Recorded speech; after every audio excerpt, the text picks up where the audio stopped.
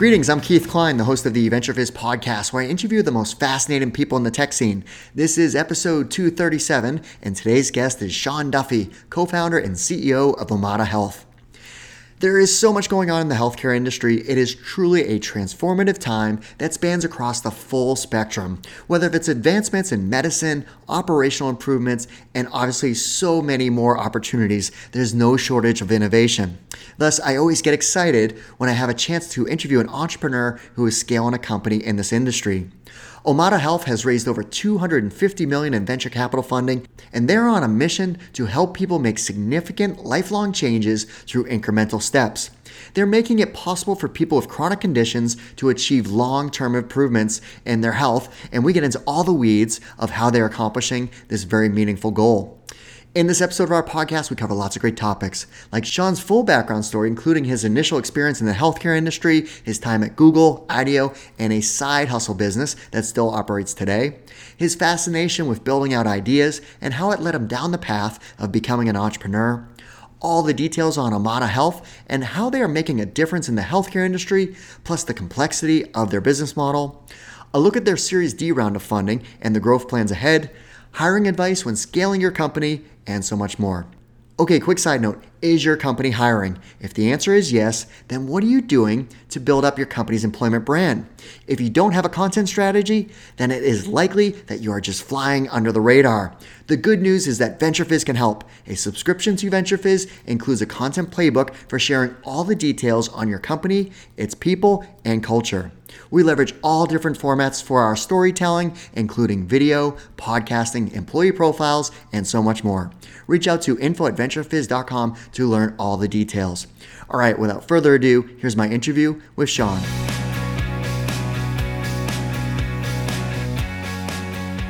Sean, thanks so much for joining us. Happy to be here, Keith. Yeah, I'm excited to talk to you because you're obviously a great entrepreneur who's scaling a great company, which we're going to talk about. But before we get into all that, there is so much going on in the healthcare industry. And when I have someone like you as a guest, I need to get perspective on, we're in this transformational era across all industries, but healthcare is definitely, one of these that's just going through radical transformation. So what excites you about kind of where we're at and what the future, is heading? Well, it is a remarkable moment to be a healthcare entrepreneur. And this is a window where 10 years from now, like books will be written about this era. And what excites me is there's this incredible transformation that's happening, bringing more care services to the digital era. And it's something that obviously we've long championed, but within the context of COVID, that's happening at a quicker pace than ever before, which is going to result in some really foundational improvements for not only the way that it feels to get care in the context of today's system, but also the economics of how care is delivered. Yeah, there's so much going on. And it's just what I'm excited about is the focus on the individual, personalization, consumerization. You don't, those hospital bills that you just can't read, that's starting to change too. Telemedicine, it's just like so much that's really exciting. And it's all leading down the path of greater care for the individual, right? So, and that's what matters, right? So, it's funny. It's things people have talked about for 5-10 years. I mean, myself included. Like, wait a second, this is happening. That's fabulous. Exactly. So, all right. Well, let's rewind the clock. So, where did you grow up? What were you like as a child? I grew up in Colorado, in a town called Colorado Springs, and it was always I loved technology. Just loved anything related to computers and science. And, I think I always joke with folks that I'm pretty sure I was still wearing sweatpants junior year in high school until my sister was like, Sean, you're never going to go on a date if you continue to wear sweatpants. Like, you got to switch to jeans. Right. I loved computers. And then my mom was a nurse. And so, kind of a little bit of a healthcare connection as well. But that was kind of the story of my childhood. And were you always like entrepreneurial? Was that something that you had a slant towards, or? I don't know if I identified as such. I loved building, like anything.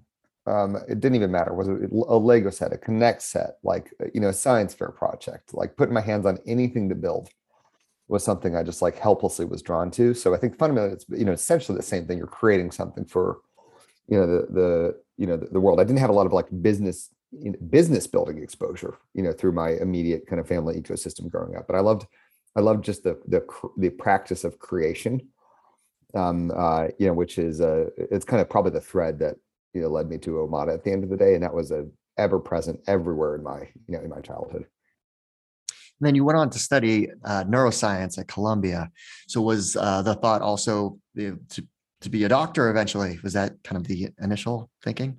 Yeah, that was kind of my plan. I was like, what, I like science, a lot, and if you're going to pursue a career, like, you may as well do one where it's a good thing for for humanity. And so it was as simple as that. And so I studied neuroscience and behavior in undergrad, but then kind of had this funny reflection as I graduated. I graduated in 2006, which was just this, remarkable time in Silicon Valley history. And it was one of those moments. I'd done my pre-medical requirements, but at night I just observed my own behavior, and I was reading Slashdot at 3 a.m., which is kind of yesterday's Hacker News. And it was like all I could focus on was how cool Silicon Valley was at that moment. So when I graduated, I actually kind of pulled back from the idea of medicine for a bit, thinking that the worlds were binary, and it was like, I have to try tech. So I ended up working in tech right after. The plan going into undergrad was to do med school right away. So what did you do after undergrad then? I worked for Google. So I saw this kind of interesting job, at Google. Came out, had an incredible stint there, realized that maybe the world weren't so black and white, and actually wanted to do. I was like, I need to do something in tech meets healthcare. And at that point, I had absolutely wanted to be an entrepreneur. I had learned more about what that was. And so I went off to med school. Harvard has an MD MBA program that I enrolled in, and I thought I would just finish that and maybe start just a super tech forward primary care practice, or do something in the building of healthcare that involved technology in a deep way. Yeah, because one of the things, I think when you were at Harvard, entrepreneurship was really starting to blossom, right? There was a legacy of just, it's management consulting, investment banking, but all of a sudden the entrepreneurial wave caught HBS in a really meaningful way. Yeah, you're spot on. It was a really transformative moment. First, the MD MBA degree became very interesting to a lot of medical students. I think it was the early days of it. I think that's changing even more so. I think today's medical school class, it's you're even more likely to find more folks that are not only kind of tech fluent, but entrepreneurial. Whereas it was more of a rarity in my class, but it was blossoming. It was starting to really, it was per your point. It was kind of a big tipping point, which is it was really awesome to see. And because entrepreneurs tend to gravitate toward problems that they really deeply understand. So we need more folks in med school wanting to start companies to solve the problems they see in front of them.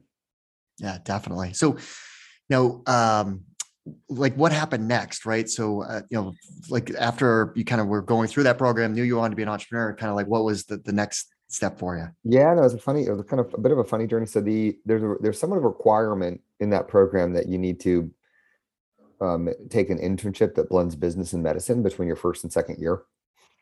And usually they'd set you up with an administration job at, a Mass General or a Brigham, just so you learn the business side of healthcare at a bit more depth. But I had known some people at IDEO just from my, time in the Bay Area. So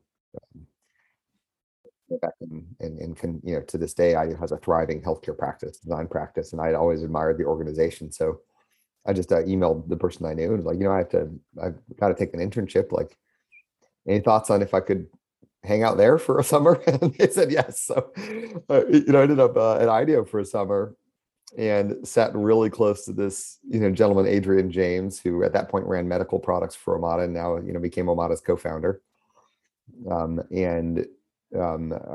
Just got the budget and time from some of the early folks at IDEO to explore opportunity in digital health, and it turned into Omada. So I never went back to med school. I took a year off, and they gave it to me, and asked for another year off, and they gave it to me, and I asked for a third year off, and bartender cut me dry. So the rest is history. So IDEO, so you weren't actually doing client-based work of, designing, or were you doing that too? Mm-hmm. Yep, I was, exactly. So I'd be staffed on projects where you needed a little bit more clinical judgment to be part of the design process on what, would or wouldn't work for a patient or a user. Mm-hmm. And it was, that was a really fun stint that just accidentally turned into Omada. Got it. Okay. Yeah, that's such a great firm.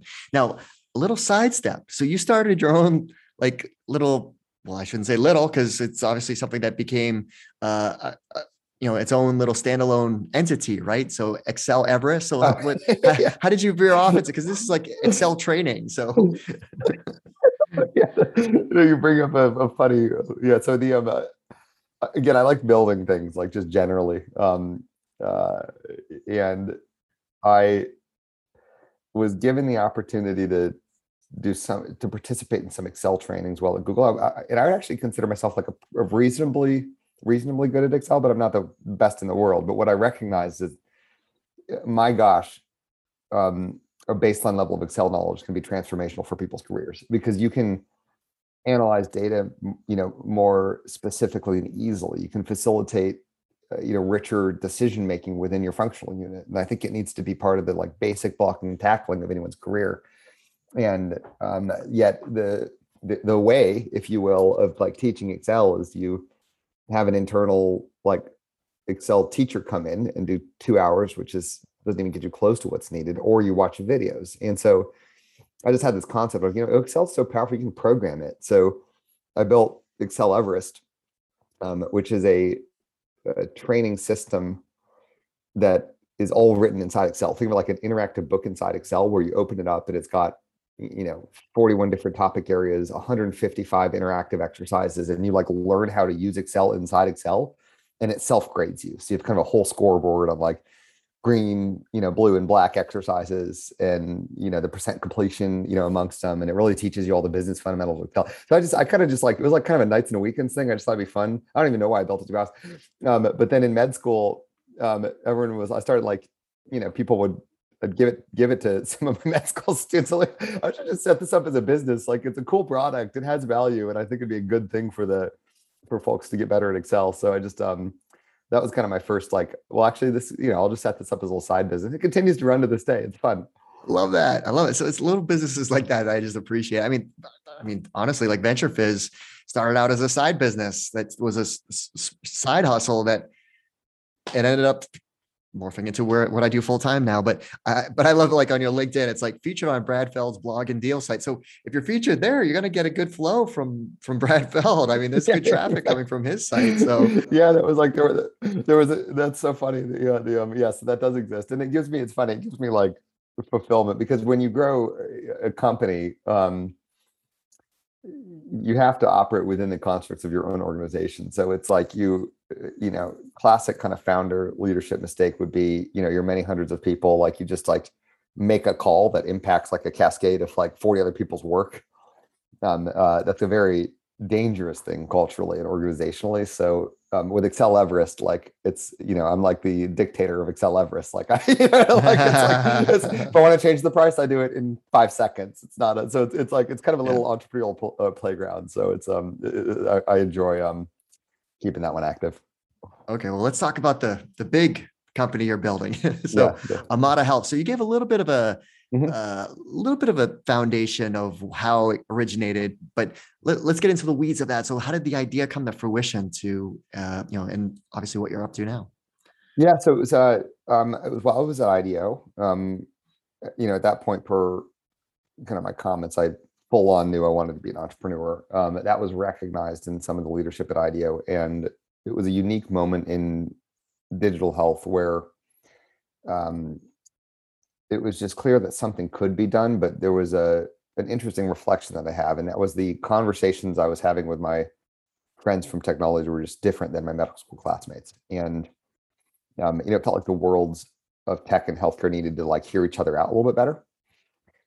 And there wasn't. I didn't think there was going to be a world where Silicon Valley just like disrupted healthcare from the side, and like, but there needed to be far better technology and design experiences in healthcare. So, we had to think internally on, well, what fundamentally tech can make a difference in care, but you have to know why, which means you have to know what health outcomes you're working to achieve. And you have to approach this very practically. Like you can't, do surgery from afar. So what clinical areas can you make an enormous impact in, without dragging someone into a waiting room? And that led us down this path of like recognizing that the diabetes continuum, it would be an incredible place to start in metabolic disease generally, because it's this kind of disease area where there's a lot of people progressing from pre-diabetes into diabetes, and then from early diabetes to later diabetes. And it's an enormous problem for the health of the country and our economy. But it's one where the visit by visit approach of in-person care was not going to meet the need. So, I remember just getting on, PubMed and just reading journal article after journal article of like all these interventions that were actually shown to work in an in-person setting, but they required kind of that day by day, week by week support, not go visit your office for, your doctor's office for 15 minutes every 6 months. And I remember in the discussion section for all these like papers, it was like, oh, well, problem is it would be great. This of course would work, but it'll just never scale.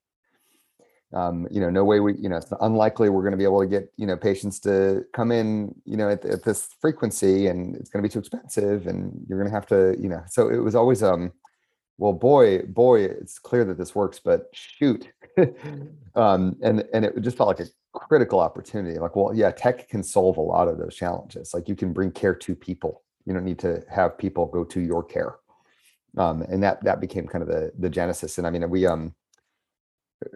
we just kept running with the idea. I didn't know. I mean, I was very green at the time. I didn't know anything. I hadn't gone to any of the MBA part of Harvard. So I read a book called How to Read a Financial Statement. I read a book called like The Entrepreneur's Guide to Business Law. I like read all of Paul Graham's posts. I read the 10-day MBA, and I was like, buckle up. Here we go. Exactly.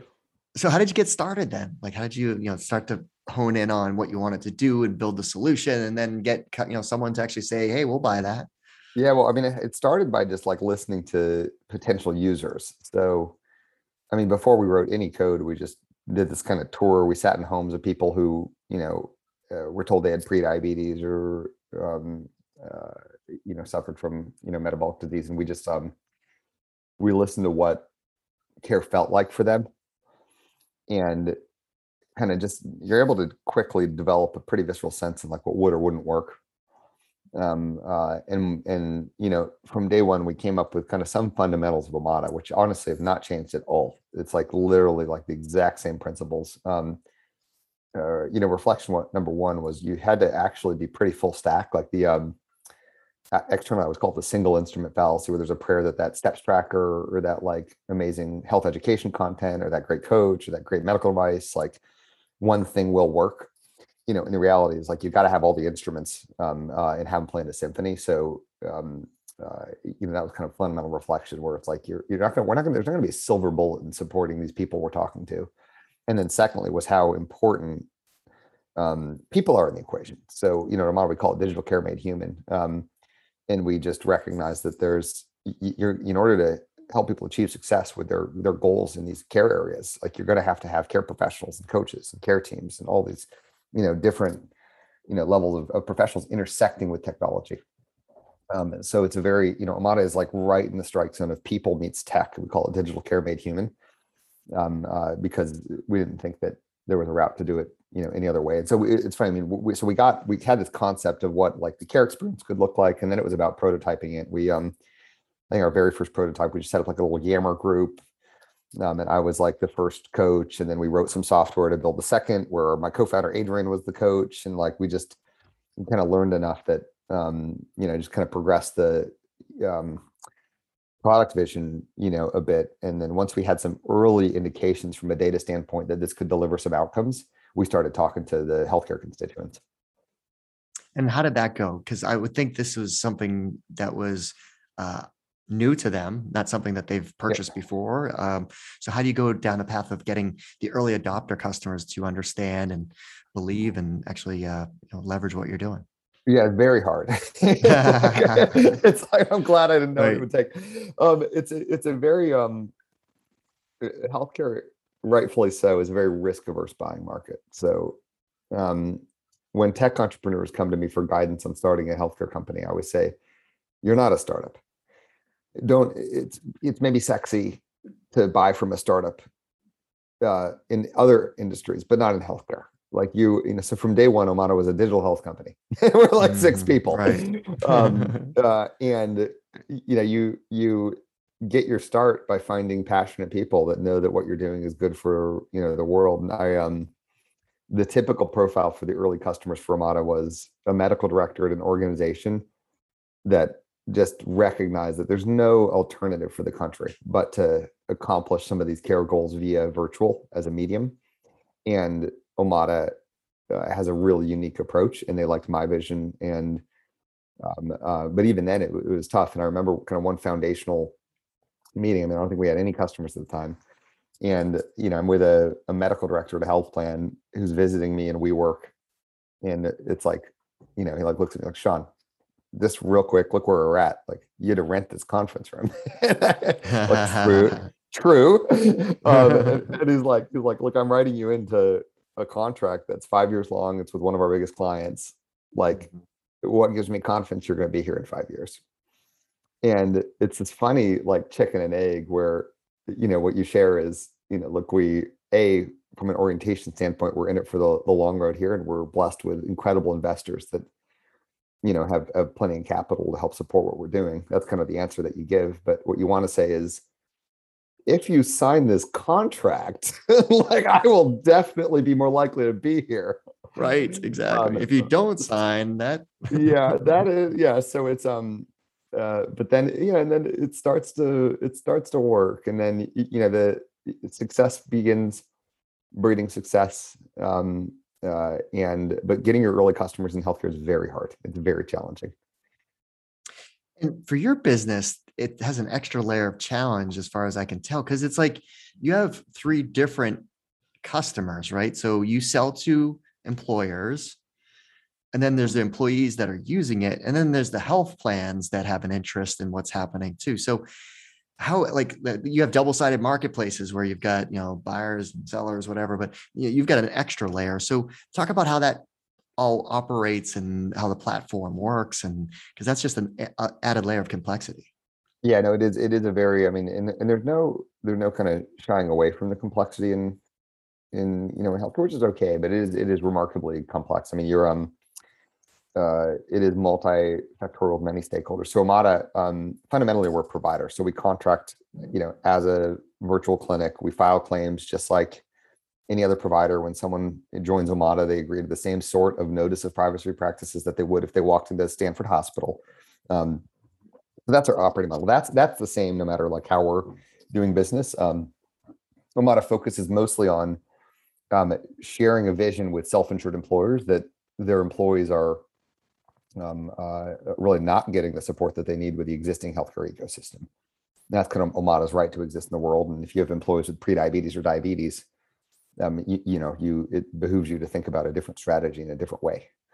And the employers sometimes will do a direct contract with, Omada or companies like Omada, and you still kind of bill through claims and bill through their health plan, just like the other provider, where sometimes they'll say, hey, could you work with my health plan to implement this? That would make my life a lot easier. And so that'll turn into a conversation with a health plan. So, you do need to build different kind of organizational muscles, because you have to have, like, all of a sudden, because of that, multiple sales and go-to-market teams where, there's the teams that support the health plan relationships in contracting, and then post-close, there's the teams that support the enterprises in post-close, and all these need to work in lockstep. And that foundationally, what it does for Omada is it enables us to offer our capabilities as a covered benefit. So people don't have to pull out their credit card to get our care. The employers are sponsoring it through as self-insured employers. But yeah, it is the very and I'm just as proud of our technological innovation as our operational innovation. And I describe Omada's entire journey, because what we're doing is very, very new at the time. I mean, it was like nobody was doing this, but it was like describe it as a scene on Apollo 13, where you've got like the square CO2 cartridge and the round hole, and you have to like connect them with only the the pieces on the ship. um, uh, that's kind of the journey we've been on. And like your, customers, I mean, on your website, you have logos like American Eagle, Kaiser Permanente, Costco. So these are large companies that are leveraging your platform. Yeah, no, we're super proud. It's it's really remarkable. I mean, I don't know how hard it was to get the first dozen customers. Now we have over 1,600 employers that we work with. Wow. Just like it's what's so fun is you do hit this moment as a business where it's like, your family always has trouble understanding what you do, but it's really fun to go to my mom and be like, hey mom, you know what? If you work at Costco, like any employee that works at Costco, we can care for them. They've got Omada as a benefit. Like, really? It's like, and then you start like listing the ones that are like brands that they know, which is always really exciting. But it has, we have a lot of great partners, and the employers help drive a lot of healthcare innovation. That's something that people don't quite know, but self-insured employers really press on, innovation within the healthcare system in a neat way. Well, it's an amazing benefit for the employees, right? Because they're hopefully using it and getting healthier. And then obviously the employers have an incentive to hopefully have employees use it because they're going to save money on their healthcare premiums, right? Yep. So it's kind of a dual fold win. The first is, the economics, like it's, healthcare is delivered in a remarkably efficient way. Like it's absolutely low hanging fruit to, find areas to, realize savings. And then secondly, it's a really neat benefit. It kind of makes a cultural statement to employees, and employees tend to really like it. So sometimes I joke with our sales team. I'm like, our second deck and our second slide in our sales deck to employers should be the performance, the thank you note performance guarantee. Like if you don't get thank you notes within like 2 days of deploying Omada, we'll put some of your fees back. But it is a benefit that people really like, and so it feels good to employers. Like, well, this is awesome. It helps my bottom line, and culturally, it's a huge win. So what's the current stage of the business? I mean, you've raised a lot of venture capital funding. I think from what I've found, over 250 million. Yep. You've made acquisition not too long ago. So where's the current stage of the business? Where are things at with Omada now? Yeah, I mean we're full on in growth mode, and it's kind of this funny. I am so proud of what we've done. I mean, 1,600 employers, 500,000 members. Like we're a known entity in the digital health space. Like we've pioneered kind of a lot of go to market models that kind of become adopted. In the same vein, I'm like, we haven't really done anything yet, because the task at hand, I tell the teams, is we have to keep running until tomorrow's epidemiologists, like literally looking at the data, they notice like bends in disease incidents and curves, and they're going to look at that and question what happened. And I want them to pull back the curtain, dig, and be like, oh, that's Omada. That's going to require many, many millions, of members. So we're in it for the long game. We keep pressing hard to find neat areas of impact, and it's really exciting moment for us right now. I mean, we're like I see a clearer path to the millions at Omada than I ever have before, which is super fun. So another thing that I was reading about from your company was Omada Insights Lab. So what is that all about? Yeah, so it's funny. It started as an thing that happened just across the various departments, of Omada pretty organically. So, similar to there's no silver bullet, like to accomplish your job for your members, you have to combine disciplines. So, at Omada, that includes data science, behavioral science PhDs that, study little micro decisions for people with these disease areas and what matters and doesn't, product designers that build exceptional product experiences, care delivery and care teams, and then really a whole kind of clinical design capability of like, what is the care plans based on comorbidities, based on clinical targets. And the team started collaborating in a really neat way internally to develop innovation agendas and personalization, to do kind of little tunes and A/B tests on how we try the product. And it was so cool, and they started kind of producing so many cool insights. We turned it from internal to external, where we started just, publishing some of them, and we're going to continue. And it has this kind of um, great for Omada and our members, because what happens is it allows the teams that are kind of running these concepts and experiments cross-disciplinary to like feel really real sense of pride. Like their work's out there in the world. They're like, this is so cool. Like we're going to try to answer this question that nobody's looked at it in this way. It creates innovation, inside the program, and actually furthers the internal engine that, produces differentiation for Omada. And then externally, people look at it and they're like, oh, this is pretty interesting work. Like it shines light on our brand. So it's a great kind of this dual purpose of, it's great for marketing and sharing the approach no matter how, which a lot of times in healthcare, people really, really can gravitate. They want to know kind of the how and kind of the why of what you do. And then internally it fuels even more innovation. So it's been a fun thing to have come to light. Now, as you continue to scale, I'm assuming you are hiring quite aggressively. So, so what are you currently hiring for? Like all different functional areas across the board, or? Oh, every single function. It's like we have this big sprint going on Omada. We call it, 100 by 100. We're trying to hire 100 people in 100 days, just to like really just, encourage the hiring managers to, focus on hiring, and so far it's working. I mean, we're making very, very steady progress, but we have roles. I mean, you name it, the clinical team, the care teams, the engineering teams, the product teams, the legal teams, security teams, across the board at Omada. Now, as you've talked about, the size of your organization, you've taken this company from where you are, where you started to where you are now, right? So you've had to learn how to scale hiring. You just talked about some of the incentives that you're leveraging to hopefully, have hiring managers focus on hiring. So what advice would you have for founders on hiring when the company starts to hit that rapid scale of growth? It's not, hiring your first 10 people. This is hiring 100 people in 100 days type of hiring. So what advice would you give to founders once you hit that scale?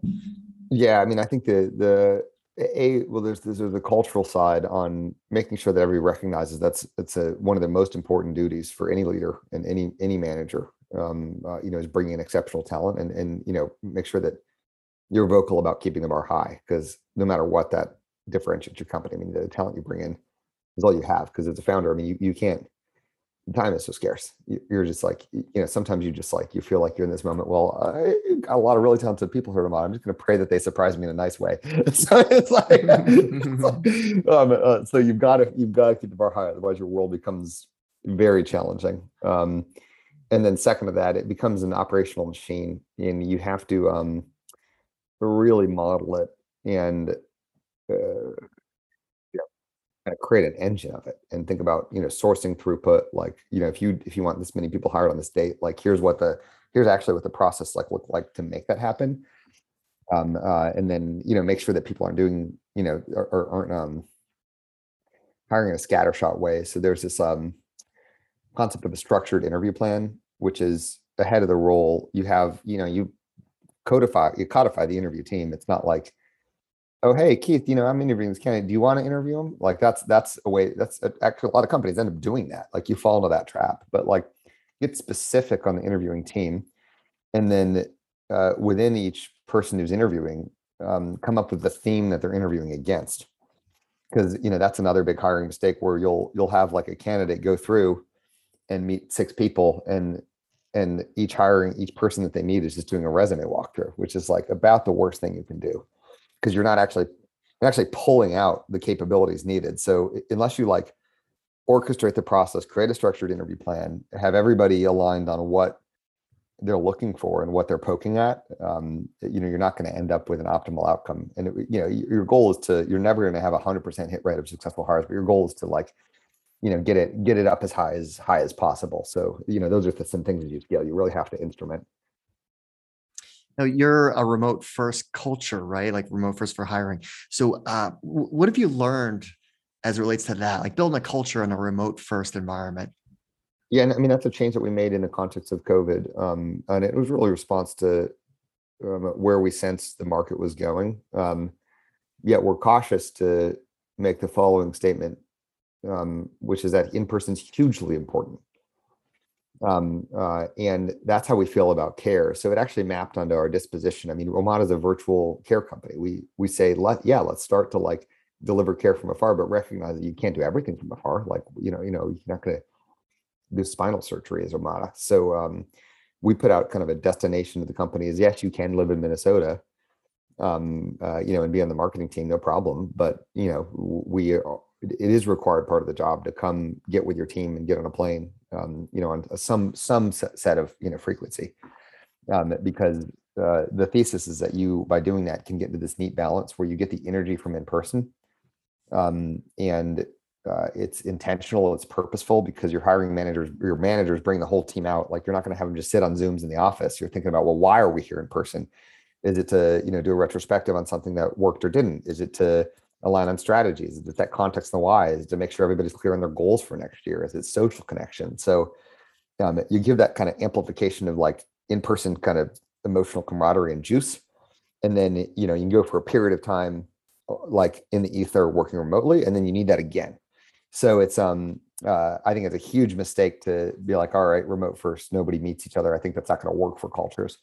But I think it's a huge win if you cast out a remote first and set the expectations that in person is going to be a huge part of this, the culture here, because I think you can get to a world where, you can really benefit your organization, and scale more quickly, and opens up a lot of opportunities.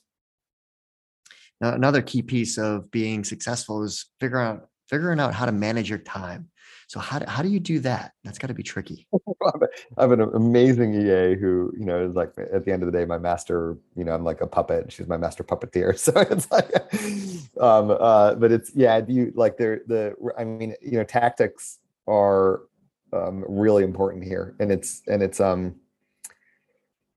I have everything on my calendar. If it's a workout block, it's on my calendar. If it's like, you name it, it's every minute is accounted for. I even, I'll structure in the contiguous blocks that I need to work on something. Like this afternoon, I have a 3-hour block. I got to like work on something heads down for 3 hours. So you got to make sure that you're oriented toward the job to be done. And then the other, it's really helpful to do calendar audits on yourself. Like look back a week or two, and ask yourself honestly, did you spend time on the things that you think have the most leverage for the organization? And if the answer is no, that's a problem. And you have to fix it. It's your obligation to fix it. It's because you're like rolling up sleeves in something that's not working well at Omada. Well, you might need to make a change in, either, I don't know, something inside your organization. So you're, but it's hard, and there's never enough time. I mean, there's never enough time. So, you have to be rigorous about it. So what's a good podcast or book recommendation for entrepreneurs? It's funny. I'm going to start with the ones I read right out of the gate. It's like any entrepreneur should, there's plenty, there's millions, like they're classics, like The Hard Thing About Hard Things, like Oliver Hort's books, they're all incredible, like Andy Grove, How About Management, like definitely read all those. But like some of the most useful were like so functionally specific, it's silly. Like as an example, I mean, the Entrepreneur's Guide to Business Law. It's like, they'll use it in law schools for like 101 as a business law textbook, but it's like, just read that. Then, like the basics of this discipline at a level that you're going to need for the company. Like, how to read a financial statement, like just know that, like you should know like what it means to like what stock-based compensation is, like you're, an operating margin, and like, so you have to get fluent with the business fundamentals, and the more specificity, the better. So like roll the sleeves and understand it at a foundational level. Don't forget that. So yes, read the classic, headlight business books, but like, don't forget the fundamentals. Like if you don't understand, the difference between, like the cash flow statement and the balance sheet, like get on Khan Academy and watch some videos. Like, don't forget to like, get smart on the basics. That's great advice. Outside of work, what do you like to do? I build things. Shocker. Yeah, no, I like to build drones recently. Like Oh, they're fun. cool. You can go on a website and buy like all the component parts and like solder them together and like, program their characteristics. So I built a lot of first person view drones over the course of the pandemic. My wife and I work on side projects together. She's an incredible designer. So we built an app called Coconut Baby just for fun while we were on, paternity, maternity leave. And it's like a cool little app that allows you to compare your kid to be size against like, instead of just fruits and vegetables, like every app on there, like hundreds of categories, like all these cool animations. So just, we just like building stuff. Oh, that's so awesome. Well, Sean, thanks so much for taking the time to walk us through your background, all the great, work that you guys are doing at Omada Health, which is incredibly meaningful, and all the great advice. I'm honored to be on Keith. And yeah, thanks for all the great questions. Well, that's our show. I hope you found it useful and entertaining. If you did, please make sure you subscribe so you'll get future episodes. Also, please consider leaving us a 5-star review and share this podcast with all of your friends and colleagues in the industry. It all really helps us out. Last but not least, don't forget to visit venturefiz.com, the most trusted source for tech and startup jobs, news, and insights. Thanks for listening, and I'll see you next time.